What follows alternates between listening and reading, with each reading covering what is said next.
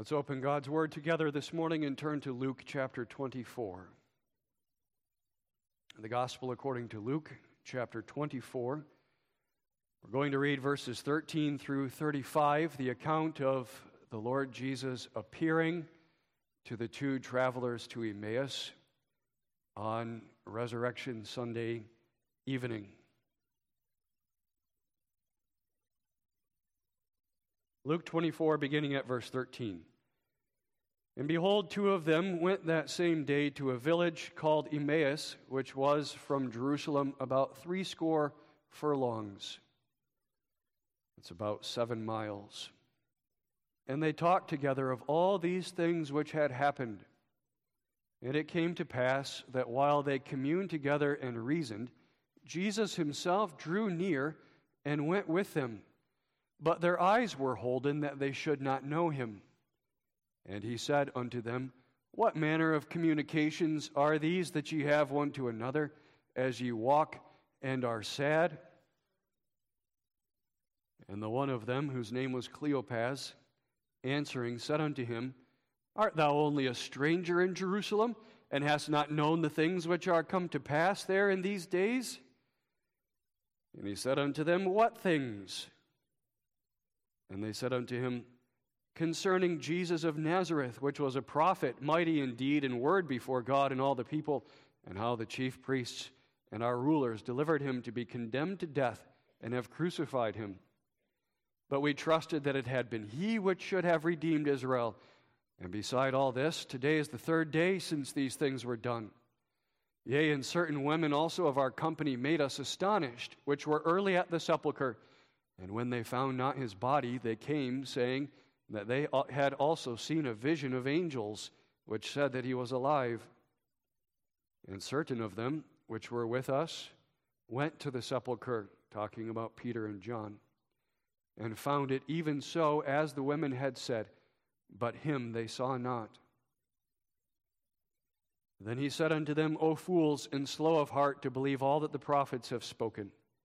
Ought not Christ to have suffered these things, and to enter into his glory? And beginning at Moses and all the prophets, he expounded unto them in all the scriptures the things concerning himself. And they drew nigh unto the village whither they went, and he made as though he would have gone further, but they constrained him, saying, Abide with us, for it is toward evening, and the day is far spent. And he went in to tarry with them. And it came to pass, as he sat at meat with them, he took bread, and blessed it, and brake, and gave to them. And their eyes were opened that they knew him, and he vanished out of their sight. And they said one to another, Did not our heart burn within us, while he talked with us by the way, and while he opened to us the scriptures? And they rose up that same hour, and returned to Jerusalem, and found the 11 gathered together, and them that were with them, saying, The Lord is risen indeed, and hath appeared to Simon. And they told what things were done in the way, and how he was known of them in the breaking of bread. We read God's word to that point this morning. Our text is verses 25, 26, and 27, in light of the context of the whole account here. But verses 25, 26, and 27. Then he said unto them, O fools, and slow of heart to believe all that the prophets have spoken. Ought not Christ to have suffered these things, and to enter into his glory? And beginning at Moses and all the prophets, he expounded unto them in all the scriptures the things concerning himself.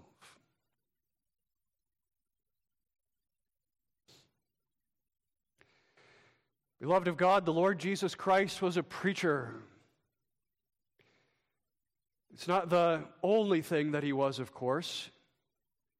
He was a miracle worker. In his kingly office, he expressed his sovereign rule over all things, over creation, over disease, over demons, by his miracles. He was king. He was a priest. And of course, the main calling of his life was to offer himself as a sacrifice for sin unto God as a priest, giving himself up to the cross for us. But throughout his ministry, the 3 years of his earthly ministry, the main thing that he was a prophet, a preacher. The two travelers to Emmaus don't have a full understanding of who he is, but they're not wrong when they say of him in verse 19, Jesus of Nazareth, a prophet, mighty in deed and in word. And throughout the Gospels, we see him preaching. We have records of some of his sermons. His sermon in his own home synagogue in Nazareth in Luke chapter 4. His sermon in the synagogue of Capernaum in John chapter 6. We have his Sermon on the Mount and his Sermon on the Plain, and we have references to many of his other sermons and portions of his teachings. The Lord Jesus was a preacher. And the Lord Jesus still is a preacher. In part, Reverend Halsteg, through your preaching. And other sheep I have, which are not of this fold, them also I must bring, and they shall hear my voice, and there shall be one fold and one shepherd. When this man brings the word faithfully, you hear Christ's voice. Christ is still a preacher through his preaching. The Lord Jesus did all of his work as prophet, priest, and king, and all of his work as preacher, therefore, as a pastor. Children, what did he call himself? Remember, the great shepherd of the sheep. As a pastor, he performed his miracles and his kingly office out of compassion for his children. As priest, he offered himself from a pastor's heart to accomplish for them what was their greatest need, the redemption of their bodies and souls from the just punishment against their sins. And as a pastor, he preached. As the shepherd of the sheep, he proclaimed the word of God, gave to them what they needed to know of him and of all the counsel of Jehovah God. The Lord Jesus was a pastor, and the Lord Jesus is still a pastor. In part, Reverend Halsteg, through your pastoring. An under-shepherd of the great shepherd, Jesus Christ. We observe the Lord Jesus this morning preaching as a pastor as he draws near to these two from Emmaus and preaches to them along the way. That's the theme, Christ preaching on the way. We'll notice first the preaching, second the place, and third the power. How, Reverend Halsteg, will you preach to this flock that is here? How will I preach when I'm called to preach? How must a preacher preach? In part, the way the great preacher did in his office as prophet. Let's notice this morning 3 things about the preaching of the Lord Jesus here. First of all, it is the expounding of the sacred scriptures. Beginning at Moses and all the prophets, he expounded unto them in all the scriptures the things concerning himself. And now maybe that seems too obvious to really point out that preachers preach the scriptures. But this is really quite an astounding thing about the text that is before us, if you think about it. And it shows the vital importance of the exposition of the word for God's people in the church. Jesus is standing right there in front of them, the incarnate Word, the Logos himself. He does not need to go to the Scriptures to reveal to them the authoritative declaration of Jehovah God. He is that declaration. He is the Word before them. Could he not have, upon his own authority, as the Messiah, especially now, resurrected from the dead, risen as the Son of God with power, the one who's been revealed to be God's authority the Son of God with power? Could he not simply say, I, as the Son of God, tell you this is the truth? But instead, he expounds the Scriptures to them. That's astounding. Why? Because they and the New Testament church needs to know this is the source of your life. God has chosen the explanation and application of this book to be the means by which he works faith in his people. He works faith in them right here through his preaching, expounding the Word of God. This is the chief means of grace the church must know.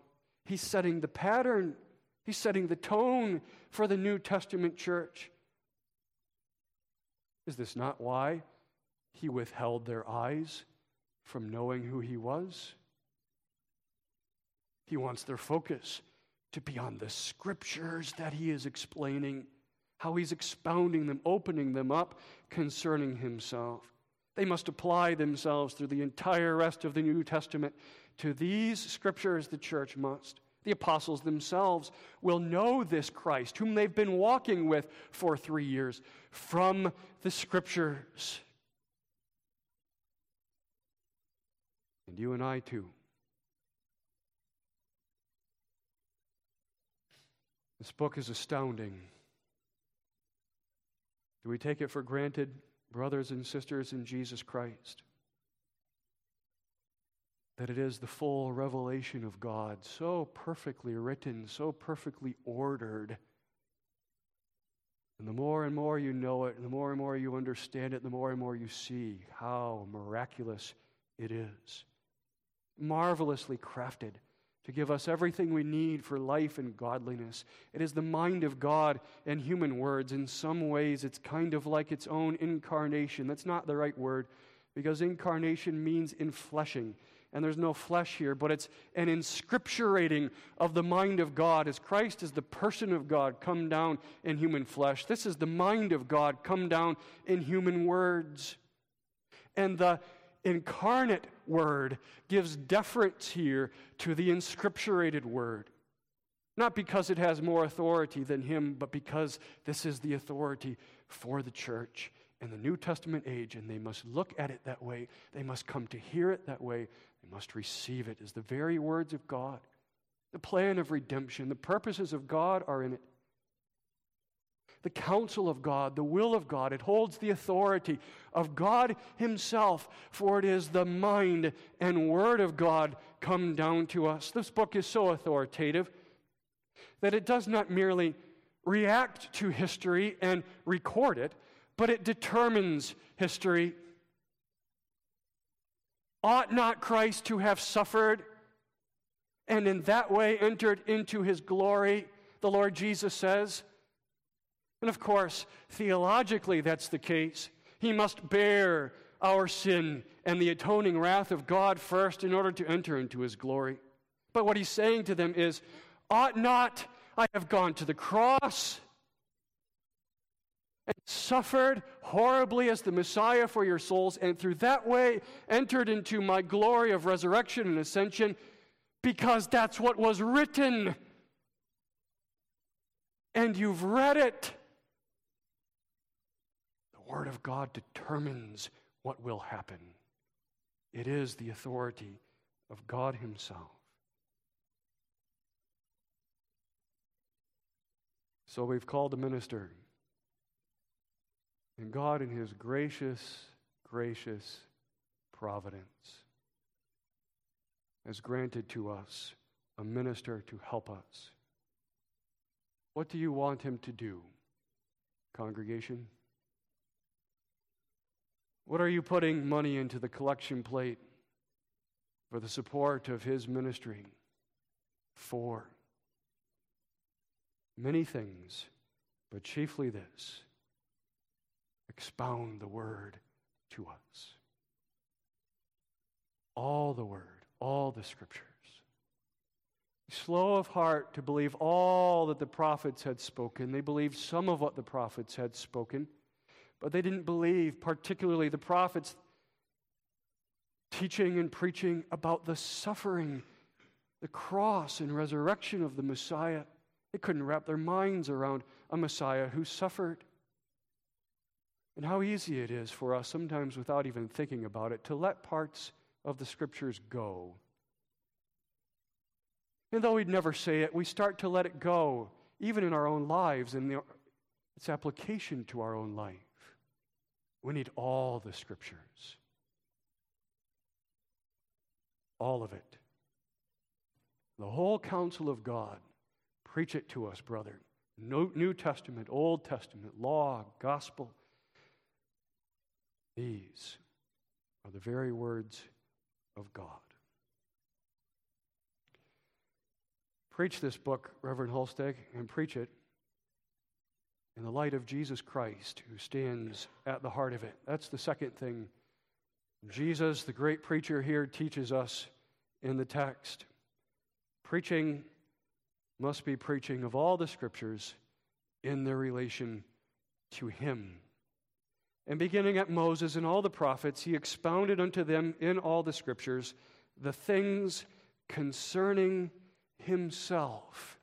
When Jesus read the Bible, anywhere he read the Bible, if he opened to Genesis, if he opened to Leviticus, if he opened to the Proverbs, the Psalms, if he just randomly opened it up, right there, anywhere Jesus read the Bible, he saw himself. And not because he was narcissistic and was just a man who liked to see himself everywhere and so twisted everything concerning himself. He saw himself because that's the way it was written. And that is the way that it was meant to be read. The Greek word that's translated in the text here as expounded. He expounded unto them in all the Scriptures the things concerning himself. That's a good translation. It's the Greek word from which we get the subject in seminary that's called hermeneutics, the science of interpreting and explaining the Bible. How do we know how to interpret and explain the Bible? The Bible itself tells us how to interpret and explain the Bible. And this is one place where it does. Here's one of the chief principles. All of it has something to say about Him. All of it is connected to Him in some way, shape, or form. You have not understood the passage if you have not seen it in light of Him. Examine the passage itself to be sure. Turn it inside out. But then see it in light of the whole of the history of redemption, and especially Him and His cross and resurrection at the center of it. Spurgeon said once that from every town and city and village and shire in England, there's a road to London. So too, from every passage of Scripture in the Bible, there's a road to Jesus Christ. Luther said that the Old Testament is like the swaddling clothes around the Christ child. Unwrap the Old Testament and you will find Jesus. Christ-centered preaching is not one of many options for a preacher. It's mandated by the Lord here. And to not have, generally speaking, of course, there's individual sermons that are this or that, but to not have, generally speaking, a ministry that preaches Christ from all of Scripture is to call Jesus a liar and to say to Him, no, you're wrong. It does not point to you. We need it. Laden with guilt and full of fears, I fly to Thee, my Lord, and not a glimpse of hope appears, but in Thy written word. The volumes of my Father's grace doth all my griefs assuage. Here I behold my Savior's face on every page. And while, of course, beloved, we could all wish to have heard this 2-hour, 2.5-hour sermon that the Lord Jesus Himself preached, 7 miles to Emmaus. People generally walk 3.5 miles an hour 2 hours, 2.5 hour sermon he spent expounding the Scriptures concerning himself, marching through the Old Testament. We all could wish to have heard that sermon, the minister too. And yet, we must realize that by Christ giving a ministry to the church, and by Christ teaching how to preach, when the preacher proclaims the Word of God, we are hearing this sermon.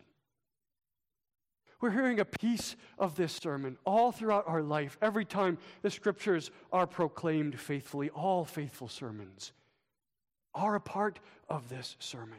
And it's not wearisome to us. It's not the same sermon over and over. It's the whole of the variety of Scripture. It's the whole of the counsel of God, but all in connection to Him. It's not that He's the only thing we ever say or talk about, but that all is seen in the light of Him.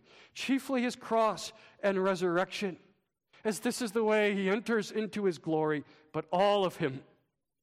In Colossians 1:14 through 19, the apostle lists excellencies of the Lord Jesus Christ. Reverend Halsteg, from all of Scripture, show us a Christ in whom we have redemption through the blood of His cross, in whom we have the forgiveness of sins, a Christ who is the image of the invisible God, a Christ who is the firstborn of every creature.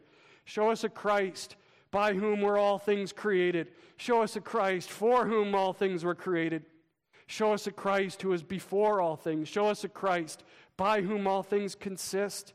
Show us a Christ who is the head of the body, the church, who is the beginning, a Christ who is the firstborn from the dead, a Christ who has all the preeminence over all things. Show us a Christ who is the head of the body, the church. A Christ who is the beginning, the Christ who is the firstborn from the dead, a Christ whom it pleased the Father, in whom all fullness would dwell, and a Christ who made peace by the blood of His cross to reconcile all things to Himself. Sir, we would see Jesus.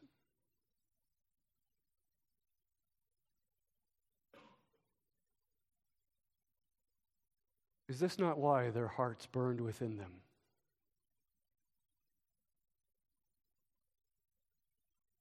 We ought not make too much of that or too little of that in verse 32. Too much of it is the Pentecostal notion that turns this into some mysticism, when in fact what it's describing is faith, the granting of faith. It's obvious that there's a contrast here between their slowness of heart to believe and now this burning in their heart that does believe. The one was unbelief. This burning in their heart is belief. It's faith. Faith under the hearing of the Word. But we ought not make too little of it either, because there is a spiritual joy and love and power and warmth that comes under the seeing of Jesus Christ and all that He is and the exposition of His Word. And merely hearing the Bible explained, no matter how capable the exposition, we don't come away with a burning heart, but seeing Christ, our Savior, in the Scriptures.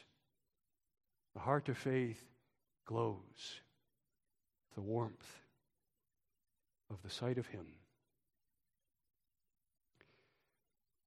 Exposition of the Scriptures as the revelation and the authority of God, Christ-centered.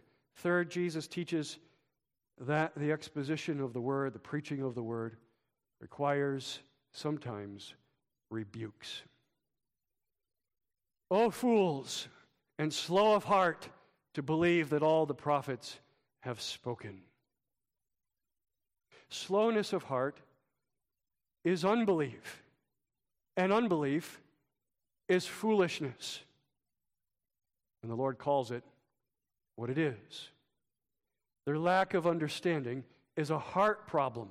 It's a slowness of the heart to believe, to embrace by faith, and to apply to their life and the situation that's right in front of them. It's not that they hadn't read the passages of Scripture that spoke of his suffering, his cross, and his resurrection. It's not that he hadn't pointed it out to them in his earthly ministry. He had. It's that there is a slowness of heart to believe. Have you not ever had a slow heart to believe?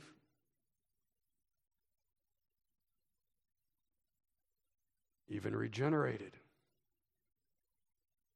Have you not at times come away from the preaching of the Word thinking, I knew that, of course. I knew that truth. I knew the sovereignty of God, but I wasn't applying it to my life here in this particular place. And that Word of God called me awake and showed me that this needs to be applied to my life right here. I'm slow of heart to believe it. I know it with my head, but I'm not applying it to my life. Do I really believe it fully? That's why we need the Word of God again and again. Same things again and again throughout our life. And it's why sometimes we need the rebukes of the Word of God in our life too. Sometimes shake us awake when we're blinded.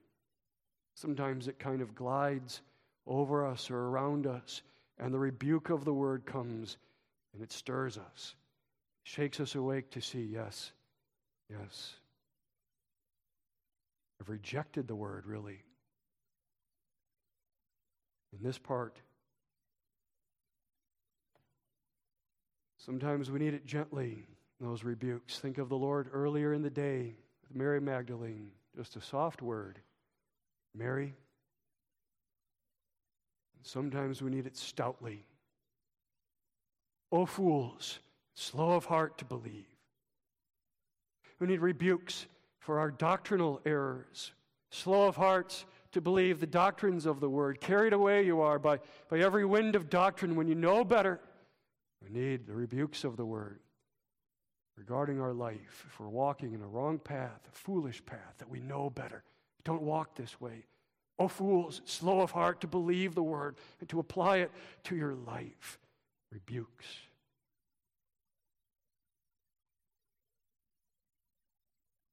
We need preachers expound the Word as the authoritative Scriptures concerning the Lord Jesus Christ Himself, all in relation to Him, and that bring us rebukes. And we need preachers that bring that preaching as a pastor who draws near to us and who walks with us along the way.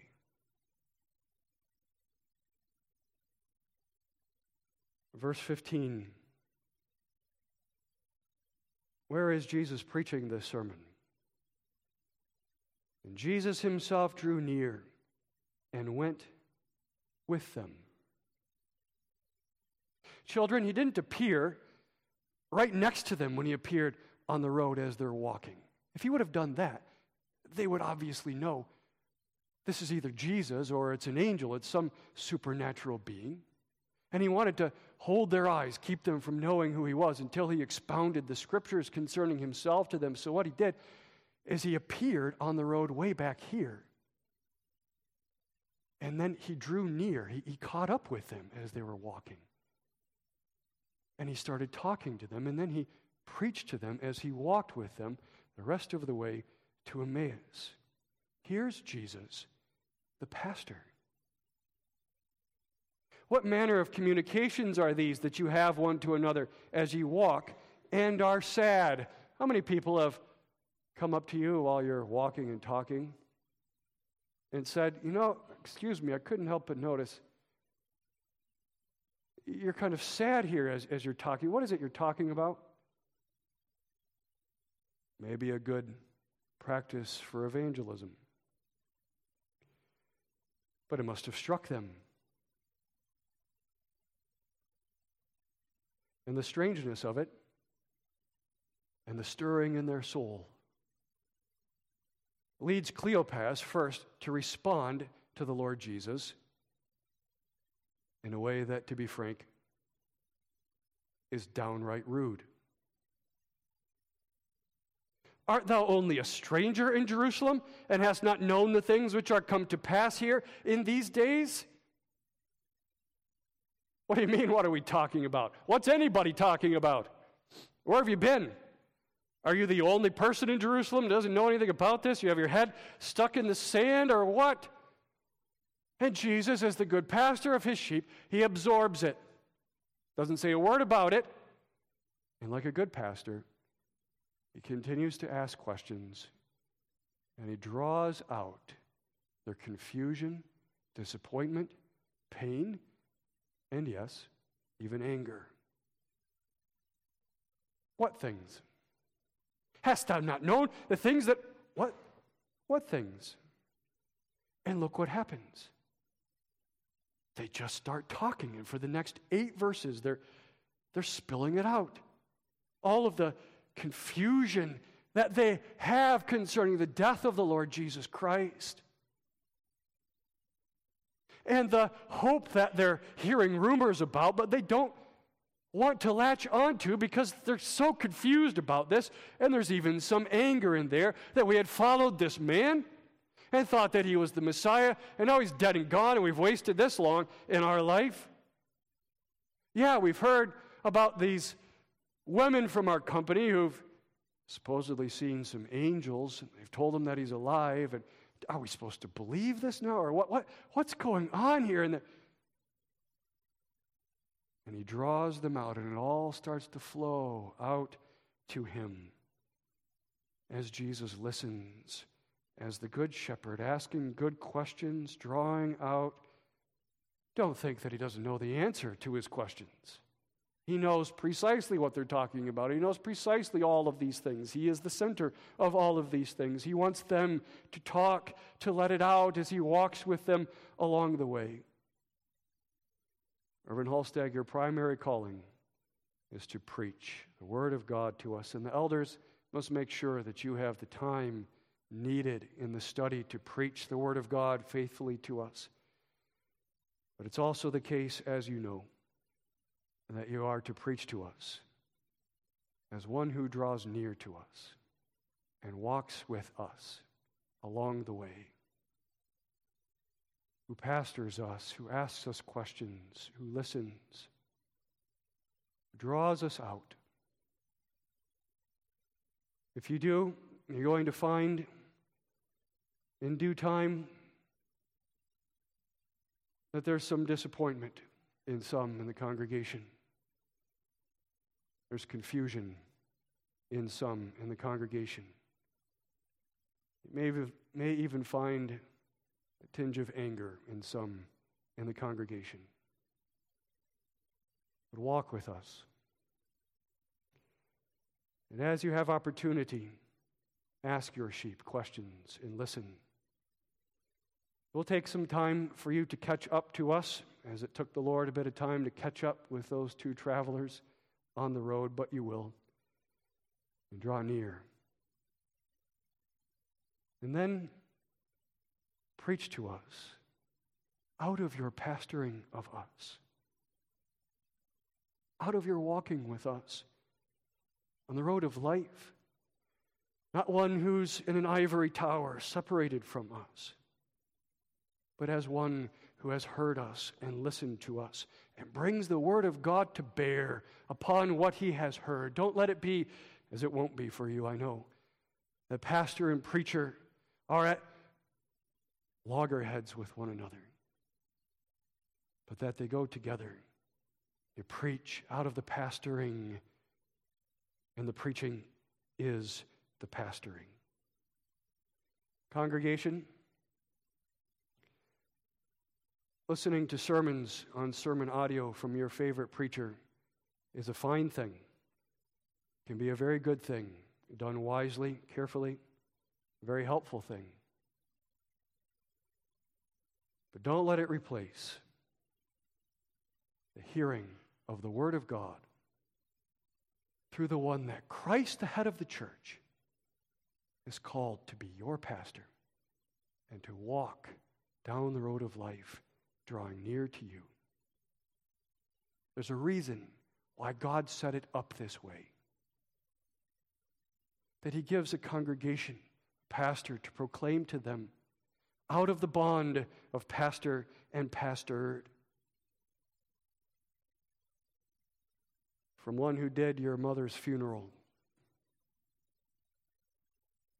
From one who has little running jokes with your children in catechism.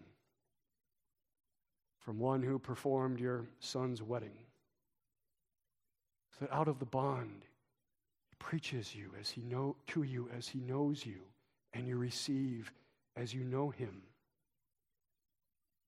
Open the book to us that way in all your work, and open the book to us from this pulpit, knowing eventually in due time your sheep, and bring us Christ. As our pastor, bring us Christ. Knowing their confusion and their pain and their disappointment and even their anger, what did Jesus do ultimately? He showed them himself. That was the answer. So too, Pastor Halstead, this will, in centrality, always be the answer. When our loved one dies, as you walk with us along the way, give us Jesus. When we're caught in sin, give us Jesus. When we have marriage problems, give us Jesus. When we are discouraged, give us Jesus. When we're joyful, give us Jesus. And give him to us. Ultimately because the reason why you know we need him on the pages of all of Scripture is because you know you need him too on the pages of all of Scripture. So far I've been preaching this text from the perspective of Jesus as the model preacher and pastor that the minister is to be like. Minister Jesus. Jesus minister. And the two travelers, congregation. But I would fail, beloved, if I did not also preach it in such a way that Jesus is Jesus, and the two travelers are the congregation and the pastor, who is not only shepherd, but also himself a sheep.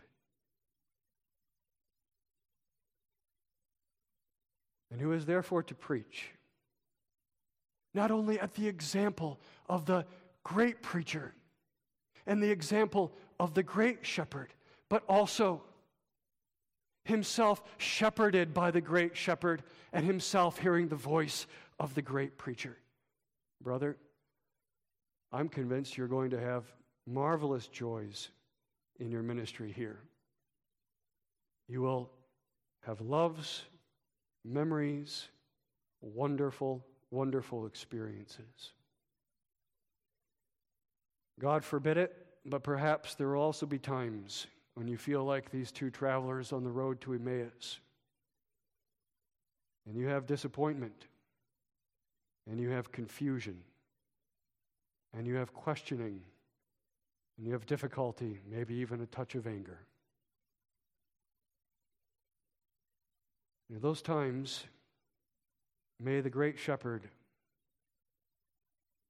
the great shepherd do for you what he did to those two. He won't leave you. He won't forsake you. He will draw near. He will come to you, and he will walk with you.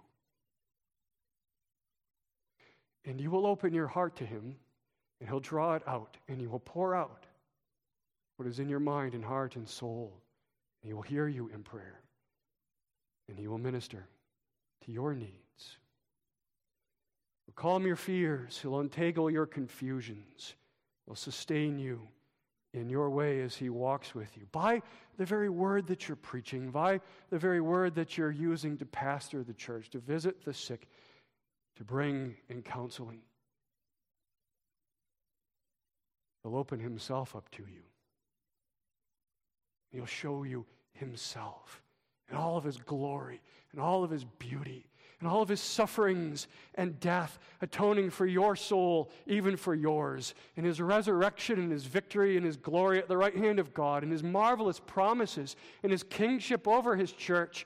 And you will shepherd and you will preach as one shepherded and one who has heard. And your heart will burn within you as you see him. And as it does, and as ours does, there will be fellowship with you and with him in this congregation. That's the first result of Jesus preaching as shepherd to these two, isn't it? The powerful result is that there's fellowship. In the meal that they share with him, in the breaking of bread, in the speaking that they do with one another as they reflect back on his preaching to them and say, "Did not our hearts burn within us?" So that Christ becomes the one with whom and around whom they find their fellowship. Not anymore their disappointments, their complaints, their criticisms, their anger, their confusion, but now it's him, eyes focused upon him.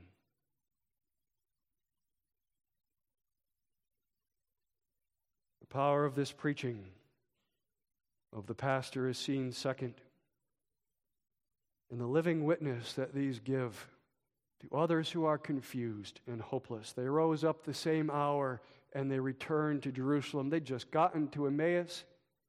They've been walking for 2.5 hours, and they get right up and they go back. It's dark now, but they go back because they want to tell others who are confused the message that will end their confusion and hurt and pain.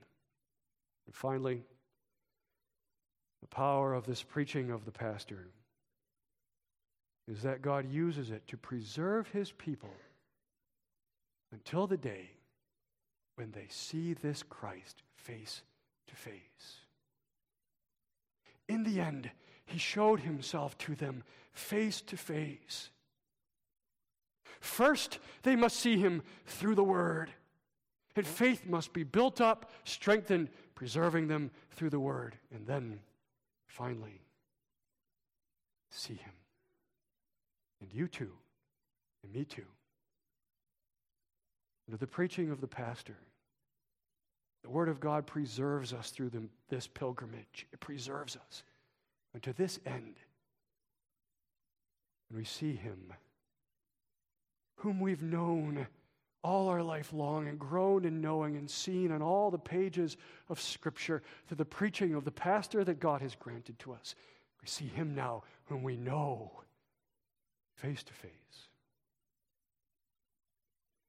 May God bless your ministry here, brother. We are thankful to the Lord that he has granted you to us. Amen. Let us pray.